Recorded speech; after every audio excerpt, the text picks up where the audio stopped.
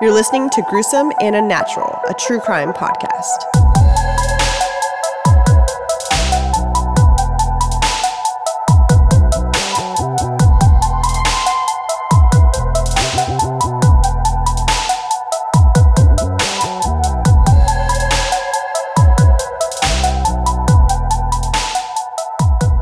Welcome back to another episode of Gruesome and Unnatural. I'm Shelly. And I'm Eric, and this is episode 23. Yeah, part 2. A little continuation. Yes, of the acid bath murder, John Haigh. You ready?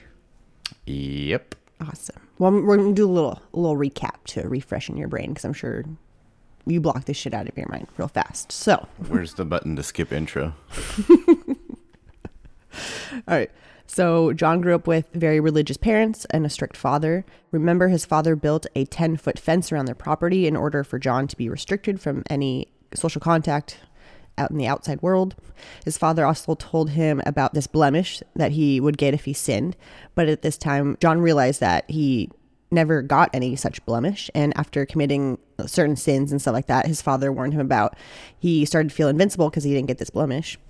And he could, get away with anything. After a failed marriage and a baby girl that was given up for adoption, John had some run-ins with the law and eventually moved to London in 1936. This is where he became a chauffeur for William McSwan, but later became William Cato Adamson, which was his new persona. Although he misspells his own, quote-unquote name on the letterhead, he was caught and sentenced to 4 years for fraud.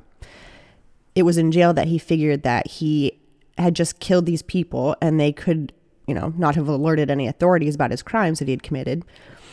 And so, like I said in the last episode, he got the idea from the original acid bath killer, George Alexander Serrett.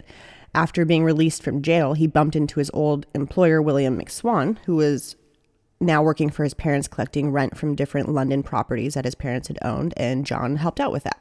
Although John became kind of jealous of William's lifestyle and wanted to collect as much money as possible, and also he was in debt a lot, so he decided to lure William into the basement of their place of work, and he hit William over the head, and then he slit his throat, placed him in a 40-gallon drum of acid. John supposedly drank his blood, like in a mug. And shortly after the murder, William's parents were very concerned as to where he'd gone. And John lied and said William didn't want to be drafted into the war, so he went to Scotland. After the war was ending and their son had not returned, they became very suspicious, and John then became worried that he was going to get caught. So he told William's parents that his son had returned home and that he was going to take them to see him. So once they arrived, John lured them to the same basement and killed them the same exact way, and then put their bodies again in a 40-gallon drum of acid. He took all of their pension, sold their properties, accumulated 6,000 pounds. And it was now that he was living at the hotel, and he rented a small workshop that he moved these drums full of acid to. John came across an advertisement for a house on the market, which belonged to Dr. Archibald Henderson and his wife, Rose. John decided that, this was going to be his next victims. He befriended them for some time under a different name, of course, and eventually wound up stealing Dr. Henderson's gun from their house. John told Henderson about his new invention and that he wanted to show him. After arriving at the workshop, John shot Dr. Henderson in the head with his own gun. John then proceeded to call Rose and inform her that her husband was ill, and after she showed up, John shot her and placed their bodies in the baths of acid as well. And while living at the same hotel, John found his next victim, a very wealthy woman by the name of Olive Duran Deacon. She had an idea for the false fingernails, and John wanted to, hear more about it, so he invited her to his workshop. He shot her with Dr. Henderson's gun, stole her jewelry and expensive coat, and placed her in a acid bath. And that is where we kind of left off last episode, when Olive's friend Constance Lane reported her missing. So, we will continue with that.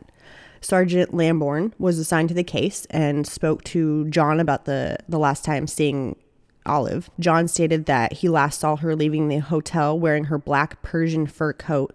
The sergeant thought it was a little off that John was staying at this hotel, because living at this hotel were a lot of elderly people, and he was like the youngest one, so he just kind of thought that was a little odd. So this sergeant started to get a little uneasy feeling about John and relayed that to the police division.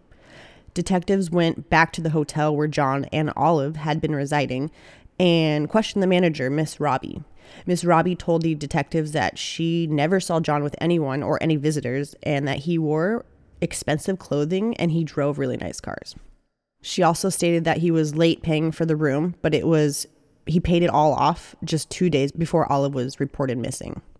The detectives went upstairs to talk to John again, and they started talking to him, and he added that Olive was also carrying a red bag with her this time when she left the hotel.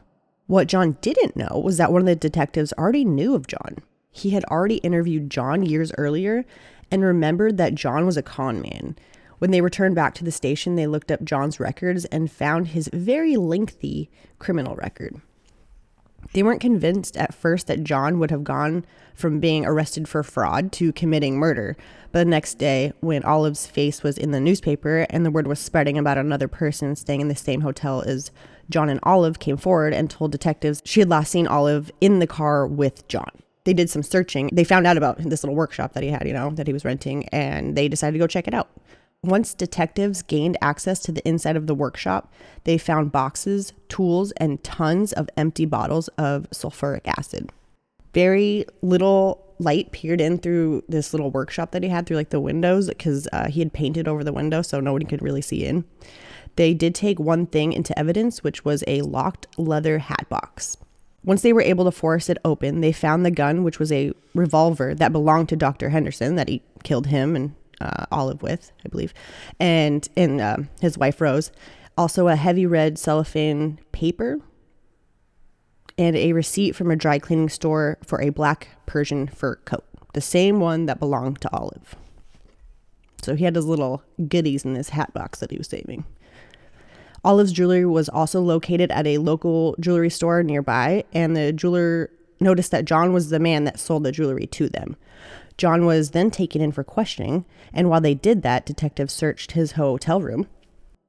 There they found several items, such as a shirt covered in bloodstains, a penknife with blood on it, and a shopping list written by John, including items such as carboys of acid, which I guess I looked it up and they're really, really big jugs. They also found rubber gloves, cellophane, and cotton wadding. Detectives also had the jewelry and the fur coat with them. After John's arrest on multiple murders, he did confess to killing all 6 of them. All 6 of the victims. He did claim that he killed 3 more, but they only knew of the 6th. He told police that drinking the blood of his victims was making him insane. There was never any really proof that John was drinking their blood, though.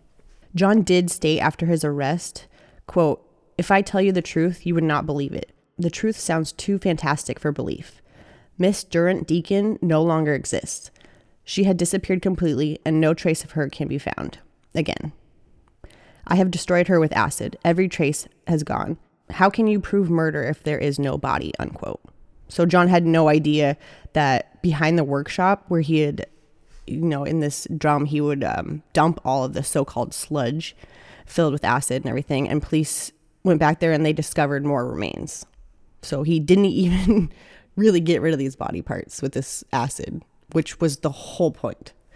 So behind the workshop, pathologist Keith Simpson found 28 pounds of body fat, part of a foot, gallstones, and a part of dentures, which later identified as Olive Durant Deacon's dentures, and they were identified by her dentist. So, yeah, it's just this guy's a fucking idiot, because the whole reason for acid was to dissolve the bodies and all the parts so that he wouldn't get caught, right? Yeah, do it right. So it's they find all this stuff back there, and it just blows my mind how smart they think they are. But they're really fucking stupid. Anyways, on July 18th, 1949, John's trial began, and there were 4,000 people that crowded around the town of Lewis, hoping to see the trial in court. John obviously had no money for his defense, so a newspaper called the News of the World made a deal with John.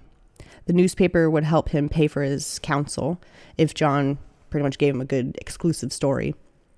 Another newspaper called the Daily Mirror claimed that John was a vampire, and in a result for them doing this, they were found in contempt of court for doing this, and the editor, Sylvester Bolam, was sentenced to 3 months in prison. Wow. I know, isn't that crazy?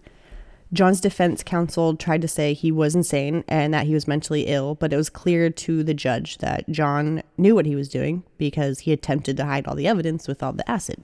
his defense didn't work on, and the jury, they only took 15 minutes to come to the conclusion that John Haigh was guilty of murder. That's really short. After the verdict, the judge asked if John had anything to say, and he said, quote, "Nothing at all." The judge then sentenced him to be, quote, "hung until dead." While in prison, he stated to his physician something like kind of creepy. So this is what he told him. Quote, "I saw a forest of crucifixes, which gradually turned into trees. At first, I seemed to see dew or rain running from the branches. But when I came nearer, I knew it was blood. All of a sudden, the whole forest began to twist about. The trees streamed with blood. Blood ran from the trunks. Blood ran from the branches, all red and shiny. I felt weak and seemed to faint. I saw a man going around the trees, gathering blood. When the cup he was holding in his hand was full, he came up to me and said, quote, 'Drink.' But I was paralyzed. The dream vanished, but I still felt faint and stretched out with all my strength towards the cup." Unquote. Sounds like he's taking some bad acid. Seriously. It's creepy as fuck. What the hell? So, yeah, on August 10th, 1949, John was hanged at the Wandsworth prison with a crowd of 500 people watching him. I mean, that was a thing they did back then, right? They would watch people get hanged. And yep. What's like the guillotine where they chop off their heads? Yeah. So, John had donated one of his like favorite suits that he would wear all the time to Madame Tussauds, which was I looked it up. It's like a wax museum, and I'll post a picture of it because it's actually really creepy. They made like a wax figure of John Haigh, and they dressed him up in a suit. Kind of looks like Hitler, but yikes. Yeah. So follow me on Instagram if you want to see those pictures. I post them on all the social medias, but yeah, it's really creepy. So that's the final story of John Haigh and his acid bath murderous sprees. Wow. He fucked up. Mm-hmm. I know. That's the whole point was acid. That's why all these serial killers start with the animals first for practice.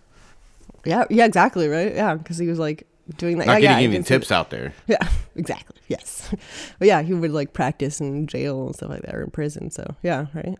Yeah. I mean, he also tried to blame his whole childhood on being insane and for him trying to, not get a longer prison sentence or whatever, or not be sentenced to death pretty much. I think most of them do that. Oh, yeah, for sure. A lot of fucking criminals do that. Murderers. Fucking dumbasses. Anyways, thanks for listening, guys. We really appreciate you taking the time out of your day to listen to our podcast. Yep. Thanks. Until next Monday. Are you ready, Eric? Yep. All right, stay safe, be natural. Stay safe. Be all natural. Stay safe and be aware. Damn it. Stay safe and be aware.